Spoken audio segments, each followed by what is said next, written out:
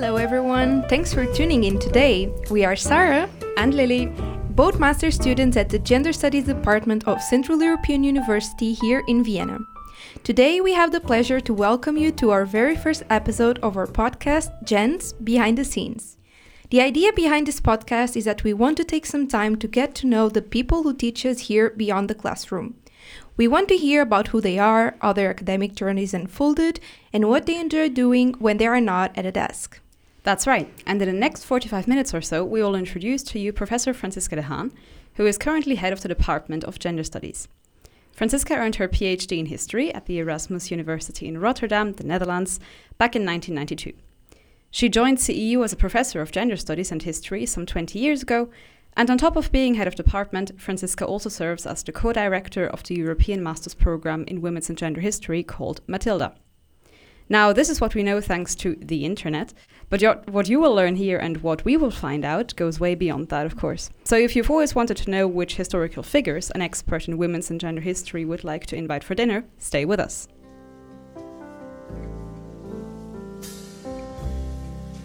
Come away with me in the night.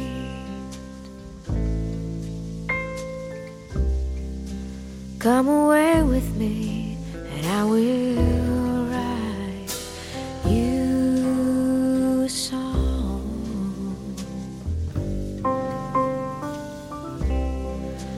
Come away with me on a bus.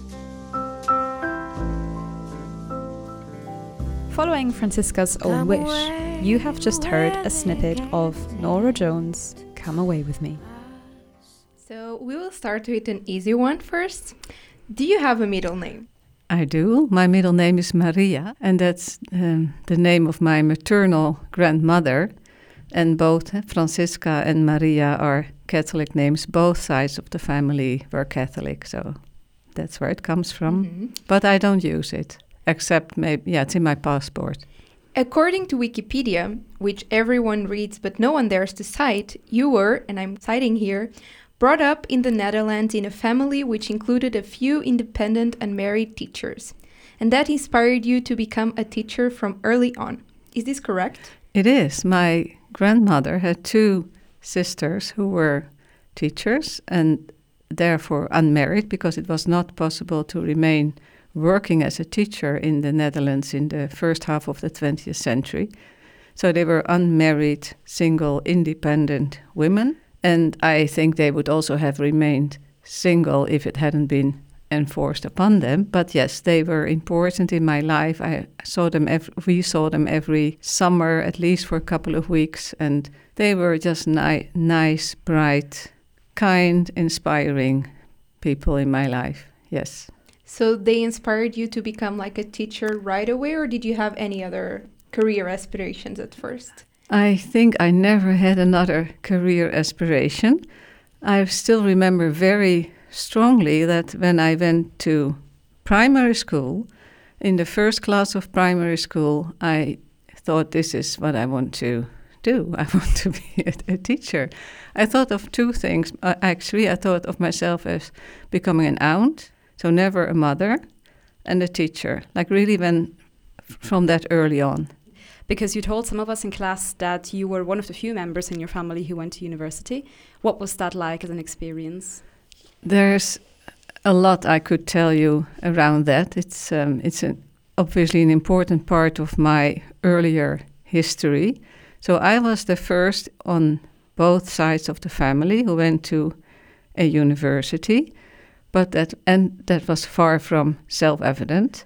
So when I went to high school, this was a new system at the time in which all above a certain level, all students from 12, 13 were together in the first year of this high school, and after the first year you went into a specific direction. So the school wanted me to go to the gymnasium, which was the highest level, and my father very actively opposed that because he did not want me to go to a university. That was his argument. That is not for us. That's not what we do. It was a strong fight, and I lost that, but my father allowed me to go to the Athenaeum, which was also 6 years, and which also gives one direct access to university. I think he just didn't know that because it was really a new system. So in that sense, although I didn't go to a gymnasium, which I regretted, I was immediately on the track of having direct access to a university, which wasn't on my mind so strongly. It's not that because it didn't really exist in my universe, but I just wanted to go to the gymnasium because that was it was the most interesting for me. And again, but the school really tried to get me on. By the time I was 17, 18 and getting to the end of high school, my father in particular felt me being far too rebellious and very difficult. And there was an explicit agreement that I could stay living with them until I had finished high school and then go, which I did, but to Amsterdam, to the University of Amsterdam. But everything around that I have organized myself. I had to do myself. I didn't get a single dime of support or moral, emotional support. So it really was my own strong wish to do that. And I did what needed to be done. But because of that, the beginning was very difficult. I had no friends, I had no knowledge of what one could do to become member of an organization or a student club, whatever.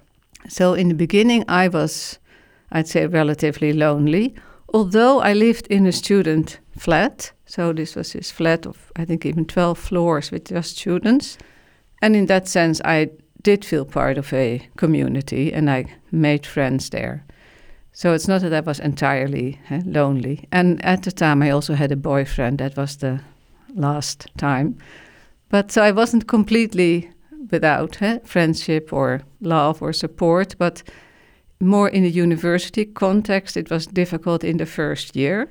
And that stayed, I think, until somewhere in the second year, I found a group of people that were with whom I shared ideas and interest, political ideas, etc. That included a group of students who were working to get women's history in the curriculum. So basically from January, we would say from the winter semester in the second year, I found my group and my context, and from then on everything was actually good.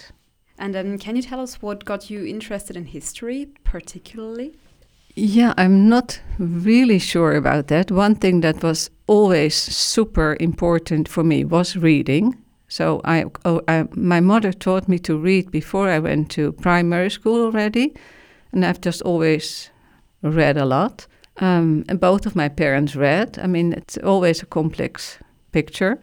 The only thing that I remember from getting excited about history was in the second year of high school, so at the Athenaeum, where we had a very good history teacher, and I just thought, this is it. I felt really like my heart opening to history. So then the becoming a teacher became becoming a history teacher. And it was still not connected to going to university or anything, but history teacher. And as a current student, I'm really curious to know, what did you struggle the most as a student? I think that what I struggled the most with was what I discussed just now, which was getting into this whole new context and finding out how everything worked, but especially finding friends, fellow peers with the same ideas, etc. In that sense, finding my group, my context, my friends. But after that, I don't think I found it difficult. Maybe I should add that, of course, the whole context was entirely different. This was long before the Bologna system in higher education, so there was no separate BA as an end diploma. And what we studied, that was the standard, was a 6-year MA. And then there were no very strict rules about how long you could be registered as a student. So many people did many things, and so did I. This was also the time of a lot of social movements. So it was the women's movement, the squatters movement, the lesbian movement. And after my first year, I was in all of that. And it was always this combination of things. I always also worked to earn money. And maybe let me say that in terms of context, I was particularly lucky that in the early 1970s, there was a social democratic government in the Netherlands, which installed a very good system of scholarships for university students. Without that, I wouldn't have been able to go because, as I said, I didn't get this single penny of support from my parents.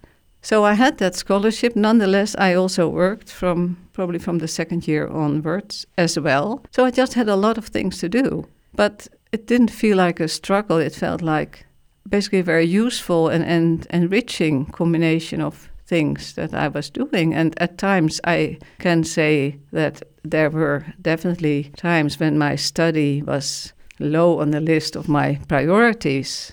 But at the same time, I never gave up on it or thought, well, it was always there. I was a very good student and I had to work hard for my studies, or I did. But I had really the privilege of being a student in that context in Amsterdam. So it took me 9 years to graduate.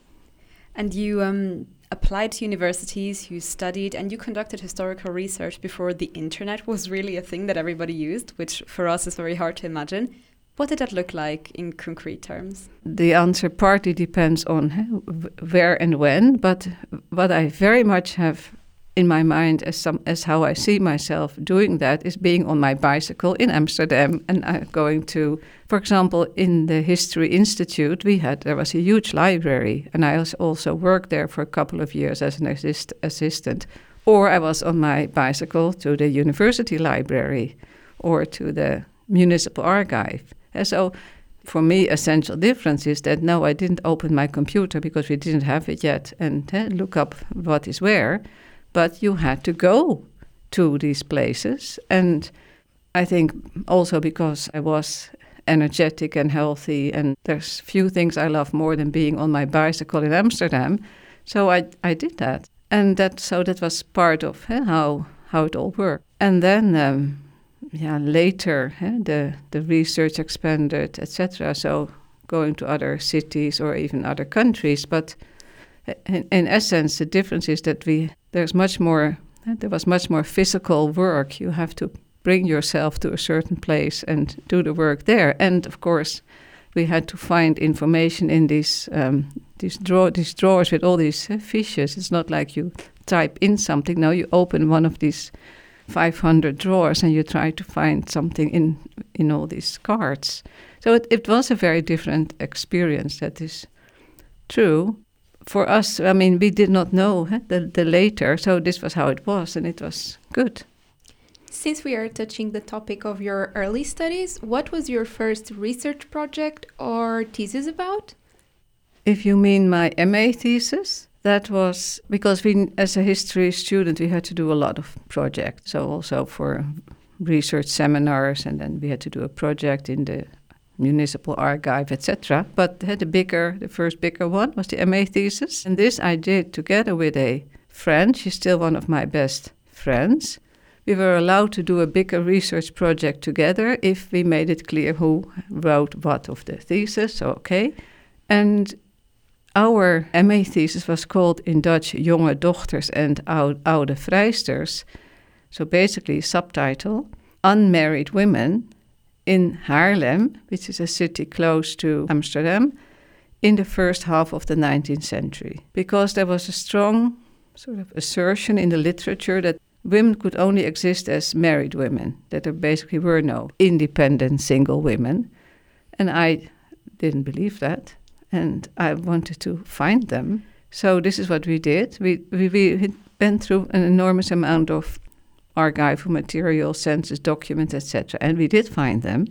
And I have here the cover of the MA thesis, and I will describe it to you. This is a pen drawing from the first half of the 19th century. And what you see is 3 women who are dancing. And they are unmarried women. We know that from the description. So not only did they exist, but they also had fun. And maybe one more thing. Our MA thesis was really innovative and based on a lot of research, and we won a significant prize with it. So that was also, it was acknowledged that this was important work. And what made you come to CEU then, about 20 years ago, which was a very young university back then? Yes, that's a really important question, obviously. I initially worked as a researcher at the Department of Women's Studies at Leiden University, but that was temporary. And then I worked at the International Institute of Social History in Amsterdam, which is one of the most important social history libraries and archives and research institutions in the world. So, I mean, Amsterdam has a lot of these good things. But being there, I mean, and at the time, I did not see how I could ever get into university again and get a teaching position. And as we know, I really liked to teach. And the other thing is that from the time that I was a PhD student, I was involved in the creation and building up of the International Federation for Research in Women's History. So I was at the founding conference in Bellagio in 1989.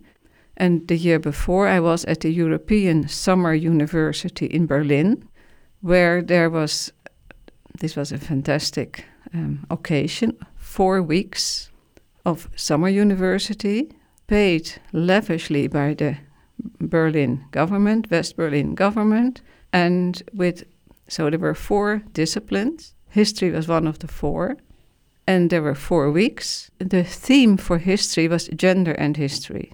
This was incredibly early.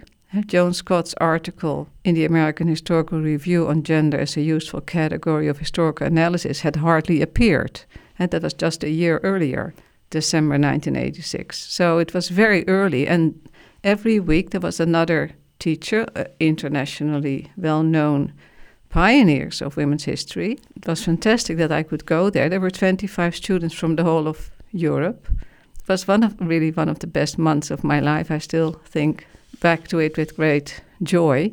And I met a number of people there we were all MA or mostly PhD students, and those who were there are professors in various countries, those who were serious about that. And so, but because of that, I got to know some of the already established professors. So through one of them, Natalie Simon-Davis, we got word that they were establishing this International Federation for Research in Women's History, and could we send someone who represented the Netherlands? And I was at a meeting of the Dutch Women's History Organization, and when this question came, it was like, who would like to go? Well, the people who hear us can't see me, but everybody was looking in another direction, like, I'm not here. And I thought, yeah, great. And so I raised my hand. I said, I would like to go. And basically from then on, I was in that international sphere. And I went to the conferences, etc. So in 2000, I think, there was every 5 years, there's a conference of the World Historical Association, the International Committee of the Historical Sciences. And the International Federation for Research in Women's History always is there and has its own conference as well. And at the 2000 conference in Oslo, I chaired a panel in which Susan Zimmerman was a contributor. And so that's one connection. And then it was on the internet that the CEU was going to expand the Department of Gender Studies. And I asked Gisela Bock, who was one of the 4 professors in this Berlin European Summer University, really not thinking so specifically, but more in a general sense. I was asking her, do you think this might be something for me, maybe in the future? And she immediately wrote to Susan saying, Francisca is maybe interested. And Susan asked me then to apply, which I did. So it was really through this international connection, the international world of women's history, that I heard about it and that I was asked to apply. And the reason why I did it in the end was that I was already so interested in an international perspective and being in an international context. That was for me so important and inspiring. And now, the second recommendation of music by Francisca is Bang Bang Bang by Tracy Chapman from her album Matters of the Heart. One fine day, all our problems will be solved. Bang, bang, bang, we shoot him down.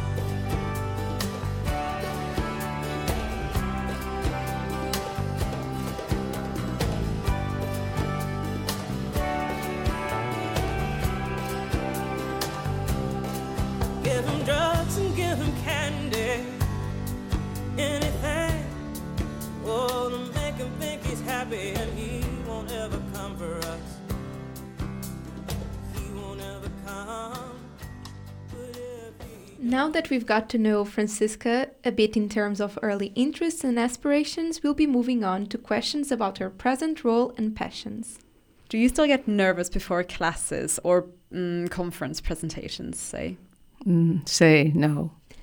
I've had so many years of experience by now. I certainly in earlier years, but no. If I feel something in advance, it's, let's say, positive anticipation. I feel like doing it. I look forward to it. You were mentioning to us before that you loved reading from a very early age, and you still do, I imagine. So, what is your favorite setting to read or write in? I've always also liked to write, and when I was really maybe 10 years or even younger, I wrote a magazine for my neighbor kids. So I was already thinking also along these lines. But reading, well, nowadays writing first, I have a great study in Amsterdam, so this is my favorite place to be sitting to write. Reading, I really love to do it outside, if possible, at all. So I have spent countless hours on my various balconies, and in Amsterdam we have a garden. So that's my favorite setting, absolutely. And what do you read just for pleasure? I haven't had enough time to read for pleasure for a number of years now, but I really like to read detective novels. That's what I do the most. So over the years, let's say Kate Atkinson, Susan Hall, Elizabeth George. She wrote loads of books maybe 20 years ago. There was one every year. We read all of them. Every year, new Elizabeth George. And Donna Leon is really my favorite. She has, I don't know whether you know her books, but there's many of them, maybe 30. I've definitely read them all. And I find it very relaxing, and at the same time, her books are interesting. They're about real issues, real crimes in Venice, and to a large extent in the world, migration issue or similar things. The environment, the problems are really meaningful, and she writes so well. So yes, that's the kind of books that I love to read for relaxation, yes. And sometimes, but not enough, let's say a feminist novel, such as Girl, Woman, Other, that we read for this course on feminism and community, which I think is a fabulous book. But I will be doing more of that from September. That's a very exciting plan. And as we all know, academia can be a very challenging field, full of funding applications and precarious jobs. So what is your advice to young researchers to stay sane in academia? It's a really important question, and in my time too, people thought situation is difficult. When I was younger, and when I started, it's difficult, high demands, etc. And that was true, but nowadays it's much more difficult. I would definitely want to emphasize that. And I think it's incredibly difficult not to sort of be drawn into all these pressures and expectations, etc. And to some extent, it's unavoidable. But I think a very basic thing that I would recommend to everybody always is try to get enough sleep. Because the moment you are exhausted, either you don't function well, and that's, I think, really important too, you can't enjoy what you're doing anymore. And in essence, what we're doing is fantastic work. We are incredibly privileged, even though the situation is much more difficult. So if we would then not be able to enjoy what we're doing, maybe not but I would even say on a daily basis, because we are so over-demanded and then exhausted, I think that would be, for me, that's number one thing, that one tries to take enough good care of oneself, to get enough sleep, so that one not only can function well, but that indeed you can enjoy, that you can be maybe nice to your fellow human beings as well. I think it's fundamental.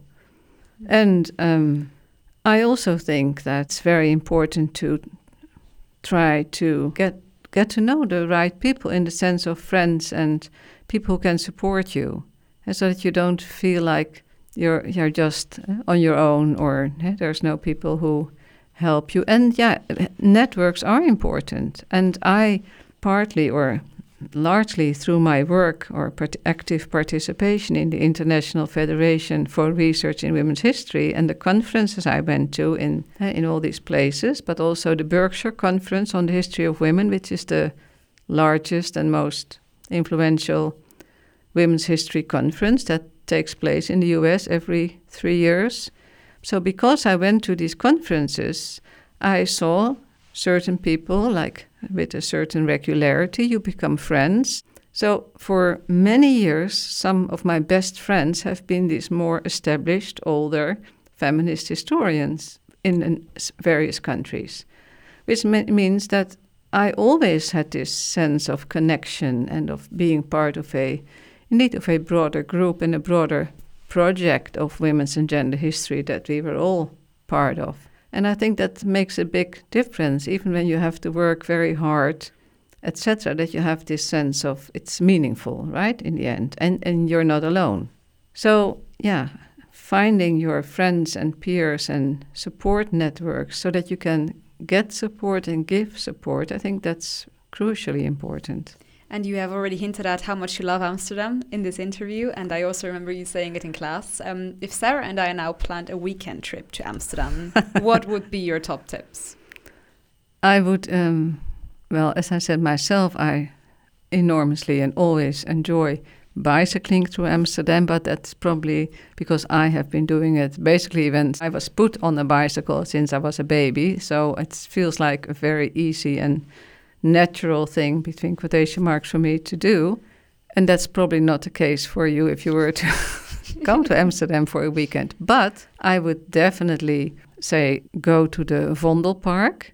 So this is a huge park in the city center. It's old, it's from the 19th century. And it's beautiful, it's big, and it has very different parts. Loads of students and other young people go there, have picnics, There's restaurants, cafes, there's concerts. It's both beautiful and it has all these other attractive sites. So yes, spend time there. And another location that I find really fantastic is basically the north of Amsterdam. So everybody knows, if you know Amsterdam, you know the canals and that whole part.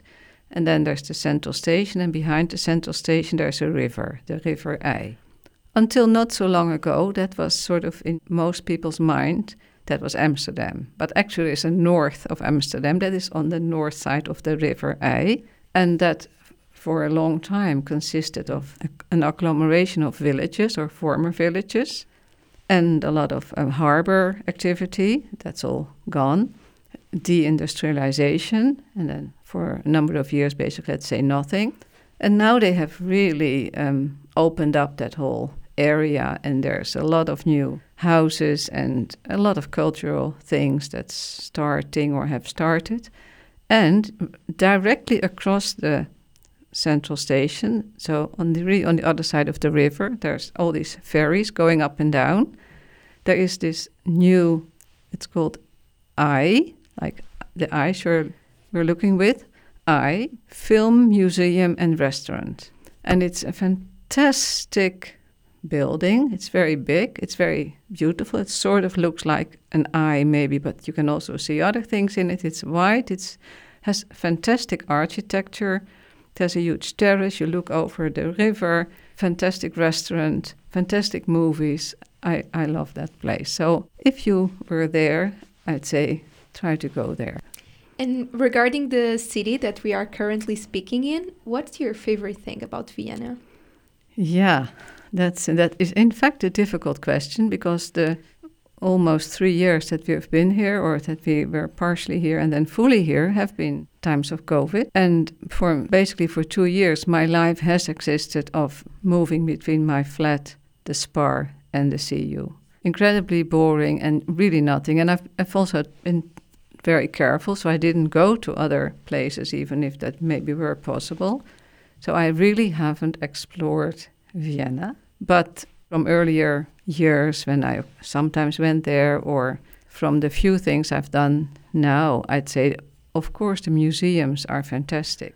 And I would always try to come back occasionally for them alone. But in a broader sense, the cultural life of Vienna, the music, history, all of that is of course, very attractive. As far as we could see, you are not very present on the internet or on social media, not at all, including more professional networks such as LinkedIn or ResearchGate. Why is that? Yeah, that was a very conscious decision on my part, and the longer I've not been doing it, the more I'm convinced that it was a good decision. But one thing is that I really don't want to spend too much time behind my computer. I like to write and I like to read, but not necessarily via the screen.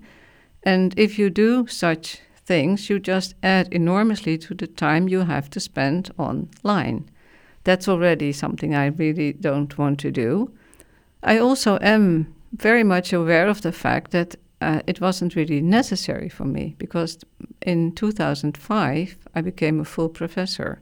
So I didn't need to use these tools to position myself, to get into touch, make my work known, etc. So in that sense, I've been privileged, of course.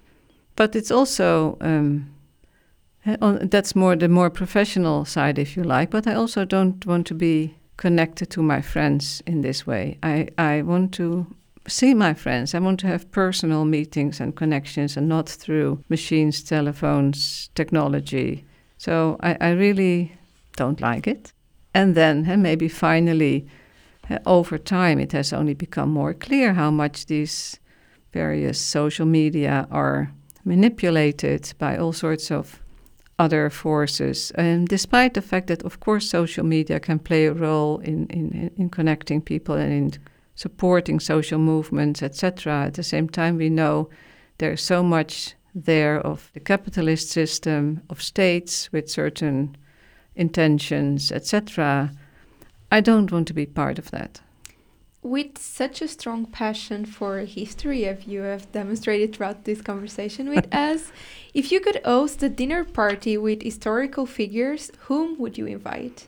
Yes, it's a really very nice question. And I was thinking immediately of 3 women. The first is Virginia Woolf. For many, many, many years, I've been a great fan of her work, and I was reading all the biographies that came out. And if you would go through my earlier work, you would see that she's always there. I would always find a way to give her a place somewhere. And she's still, I'm not so much into that kind of work anymore, but she was an important feminist and a feminist anti-fascist as well. So I would definitely want to include her. The second person would be Claudia Jones. And Claudia Jones was a Trinidad-born, black, later communist woman, one of the most important communist women activists in the US in the mid-20th century. And she has written very innovative work about the triple oppression of black women. And she was, for a long time, relatively unknown because the whole communist movement got suppressed in the US, and a number of people got prison sentences and or were deported. She was deported to Great Britain. So this whole structure basically collapsed of what was happening in the US, including the Congress of American Women, the U.S. branch of the Women's International Democratic Federation. So all these structures they ended. And there was such government oppression that none of it could continue. And in that whole process, Claudia Jones has been not just physically deported, but as Carol Boyce Davis says, the radical subject, the black radical woman subject also disappeared from the, let's say, the mental horizon, the political horizon, in the US in any case, for a long time. But she has been rediscovered, and her work is fantastic, and there's also fantastic work about her. So I would love to have a chance to talk with Claudia Jones as well.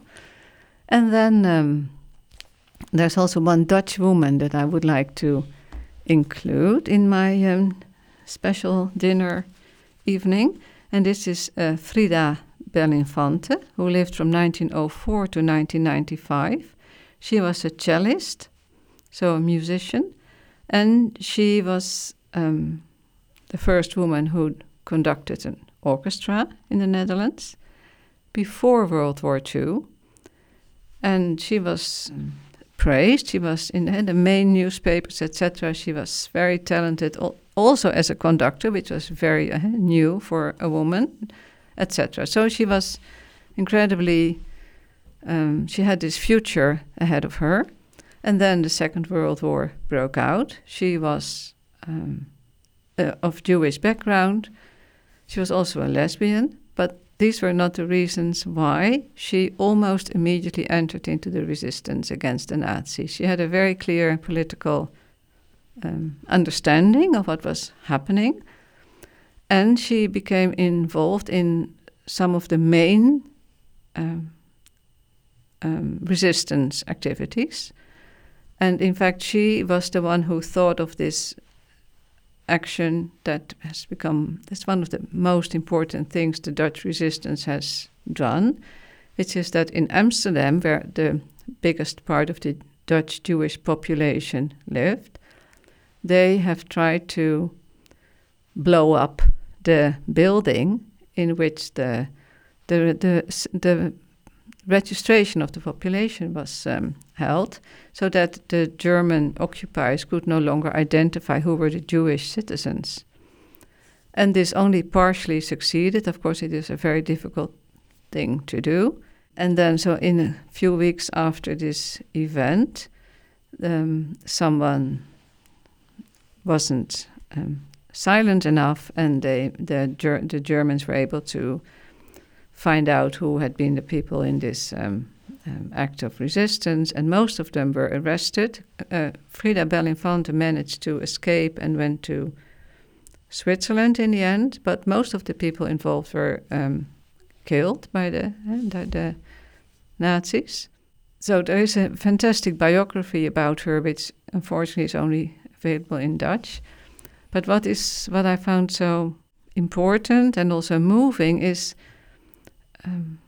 how this author, Tony Bouwmans, describes what Frida Belinfante thought of this whole episode and how it affected her. So she came back in 1945, and she was completely disillusioned by what she found in this post-war Netherlands, because people just lived on as if nothing had happened. They didn't really seem to care about the fact that 3/4 of the Dutch Jewish population were deported and murdered. But and many people had indeed collaborated with the Nazis, and it was like, okay, yeah, too bad it happened, but let's move on. And this coldness and this lack of engagement with what really had happened and what that meant was something that she couldn't accept. So when she got a chance by someone she had met earlier he invited her. He said, I see that you're not functioning well. Why don't you come to the US? I'll support you for a year, and you can find out if you can live here, establish yourself, which is what she did. And she became an important orchestra conductor there, etc. And So she stayed there basically for the rest of her life. She found a very great love, and it was a very good decision, clearly. But overall, I find her so impressive and so interesting on many levels that I would really like to meet her as well and invite her to the dinner party. Hypothetically speaking, if the university were to double the budget of the Gender Studies department, what would you want to realize with that extra money? Yeah, that's also a very nice question, of course. I would say, first of all, give the students proper stipends, because that is so important for everybody just to be able to function. So that's the first thing. Then I would love to have a bigger Department of Gender Studies. I think, as you may know, that we are really good and what we do is important. I'm really proud of the Department of Gender Studies, but it could be bigger. And I would definitely like to have more colleagues. So I'm sure you know that you've seen that people work incredibly hard. And for many years, the department has really been at the minimum level of the number of people that we would officially need for the number of students that we have. And people are, we are all engaged and dedicated to our work. We involved in gender studies, feminism, all sorts of activism. It's not just a job that we do from 9 to 5. So we work very hard. But there is, let's say, a level of exploitation there that is quite significant. So more faculty would be a great, would really enhance everybody's lives, but would also, again, mean that we can do our work better, because we wouldn't have to work too hard all the time. We could indeed function better, but we could also do more things that we can't do now. Also with this double budget, we could, there's a lot of activities one can think of that we don't do because we have no time to organize them. So some of it has been COVID again and the forced move to Vienna, but we haven't had any bigger conference or any conference in the department or cultural events, people that we could invite. There are a lot of things that one could do with more money, which would be really useful. You have been at CEU for 2 decades now, and this is your last year. What comes next? What comes next is that I will continue with research and writing. So in that sense, I will continue with things that are really very important to me, but I will be doing that in Amsterdam. I am already a fellow at the International Institute of Social History, where I was before I came to the CEU, but now that's only something on paper. From September, I will be there as a fellow in person, and I will have an office, and I will be going to my office probably 3 days in a week, and I will do research there. A lot of my sources are in that institute, and I will be reading and writing, and I will be very happy. And what do you think you'll miss the most about CEU? Undoubtedly the students. The students have always been, the core of my joy of being a teacher and professor at the CEU in our department. The student body is really different now from what it was 20 years ago, 10 years ago, but in all these years and in these different compositions, the students have always been marvelous, inspiring.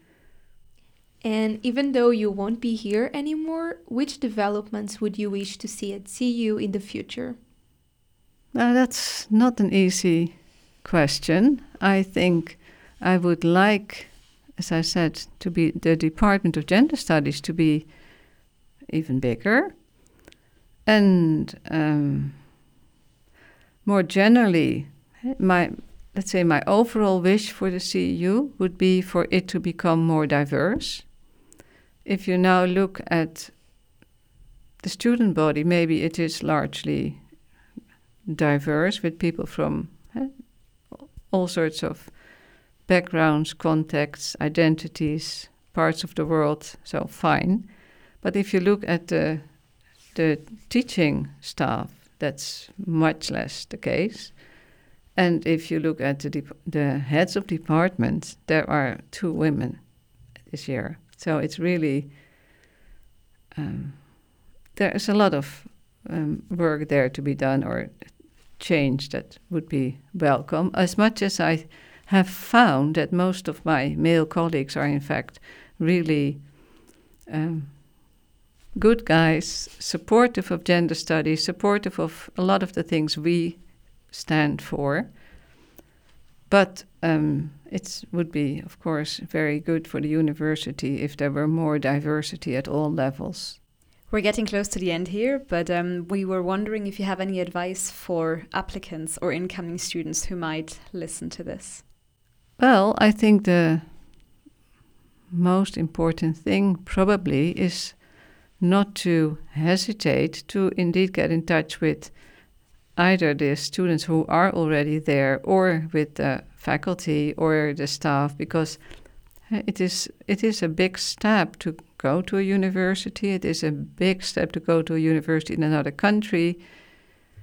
So you want to get support, and you want to feel connected. And I've been mentioning my earlier experiences. Well, that was a long time ago, and it was only in Amsterdam, in the Netherlands, in my own country. So I often think about this, that it must be huge to go to this CEU in that country in Europe, then now in Austria. So I would say, do not hesitate at all to write to people and to try to meet immediately with fellow students and develop your contacts and friendships.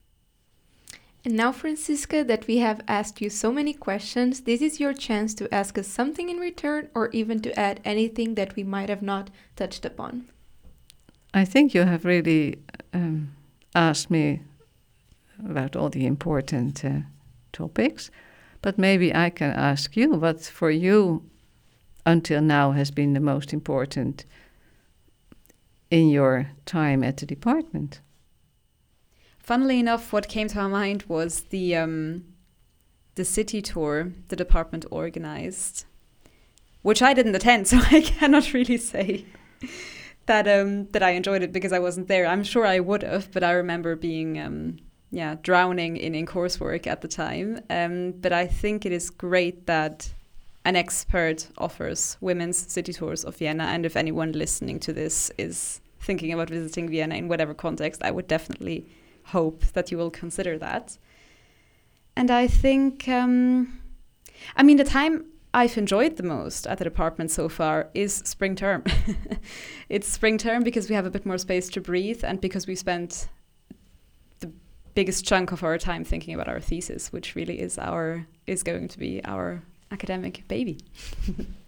And I think what I would add here is the support system that I feel I've been creating ever since I moved here. So I have like all these friends and people that I know are here for me, who can be like older, like such as professors or even staff. That when I moved here, I thought that maybe I would, I don't know, it's always like a bit hesitant where we don't know what to expect or what is waiting for us. And I was kind of scared of not like having people that I connected with, and just having those people that you're like friends just because you see them every day, not because you feel truly connected with them. And that was totally the opposite. I found like so many great friends here, and I've been enjoying the city, the department, the whole degree so much more than I was expecting, even though I came with high expectations. So I think that's a really good sign. But at the end of the day, I just feel like so grateful that not even for a second I felt alone or lonely here. I've always had like some friend to reach out to. I knew that like something happened to me, I could contact the department or like some professor, and I wouldn't be like left on my own to take care of anything. And I think that really, really, really made a difference for me so far. Just thought it was very inspiring to hear that, and super important, but also maybe formulating what we try to do, which is to put into practice a feminist ethics in the department. And we will say goodbye with how we welcomed you with a bit of Nora Jones. This time, Don't Know Why.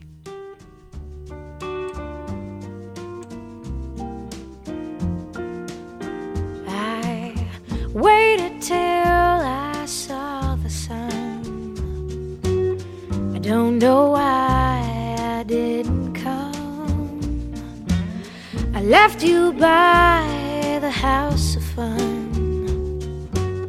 I don't know why I didn't come. I don't know why I didn't come.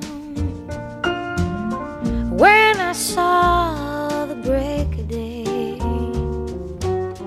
I wish that I could fly away instead of kneeling in the sand, catching tears. Well, our time has come to a close, and the first episode of Jen's Behind the Scenes is done. Thank you so much, Francisca, for speaking to us. I'm sure every single person who has listened to us has learned at least one new thing about you. We surely have. And we're really glad that we've had this opportunity to interview you just before you leave and just before you step back from your roles at CU. So thank you, really.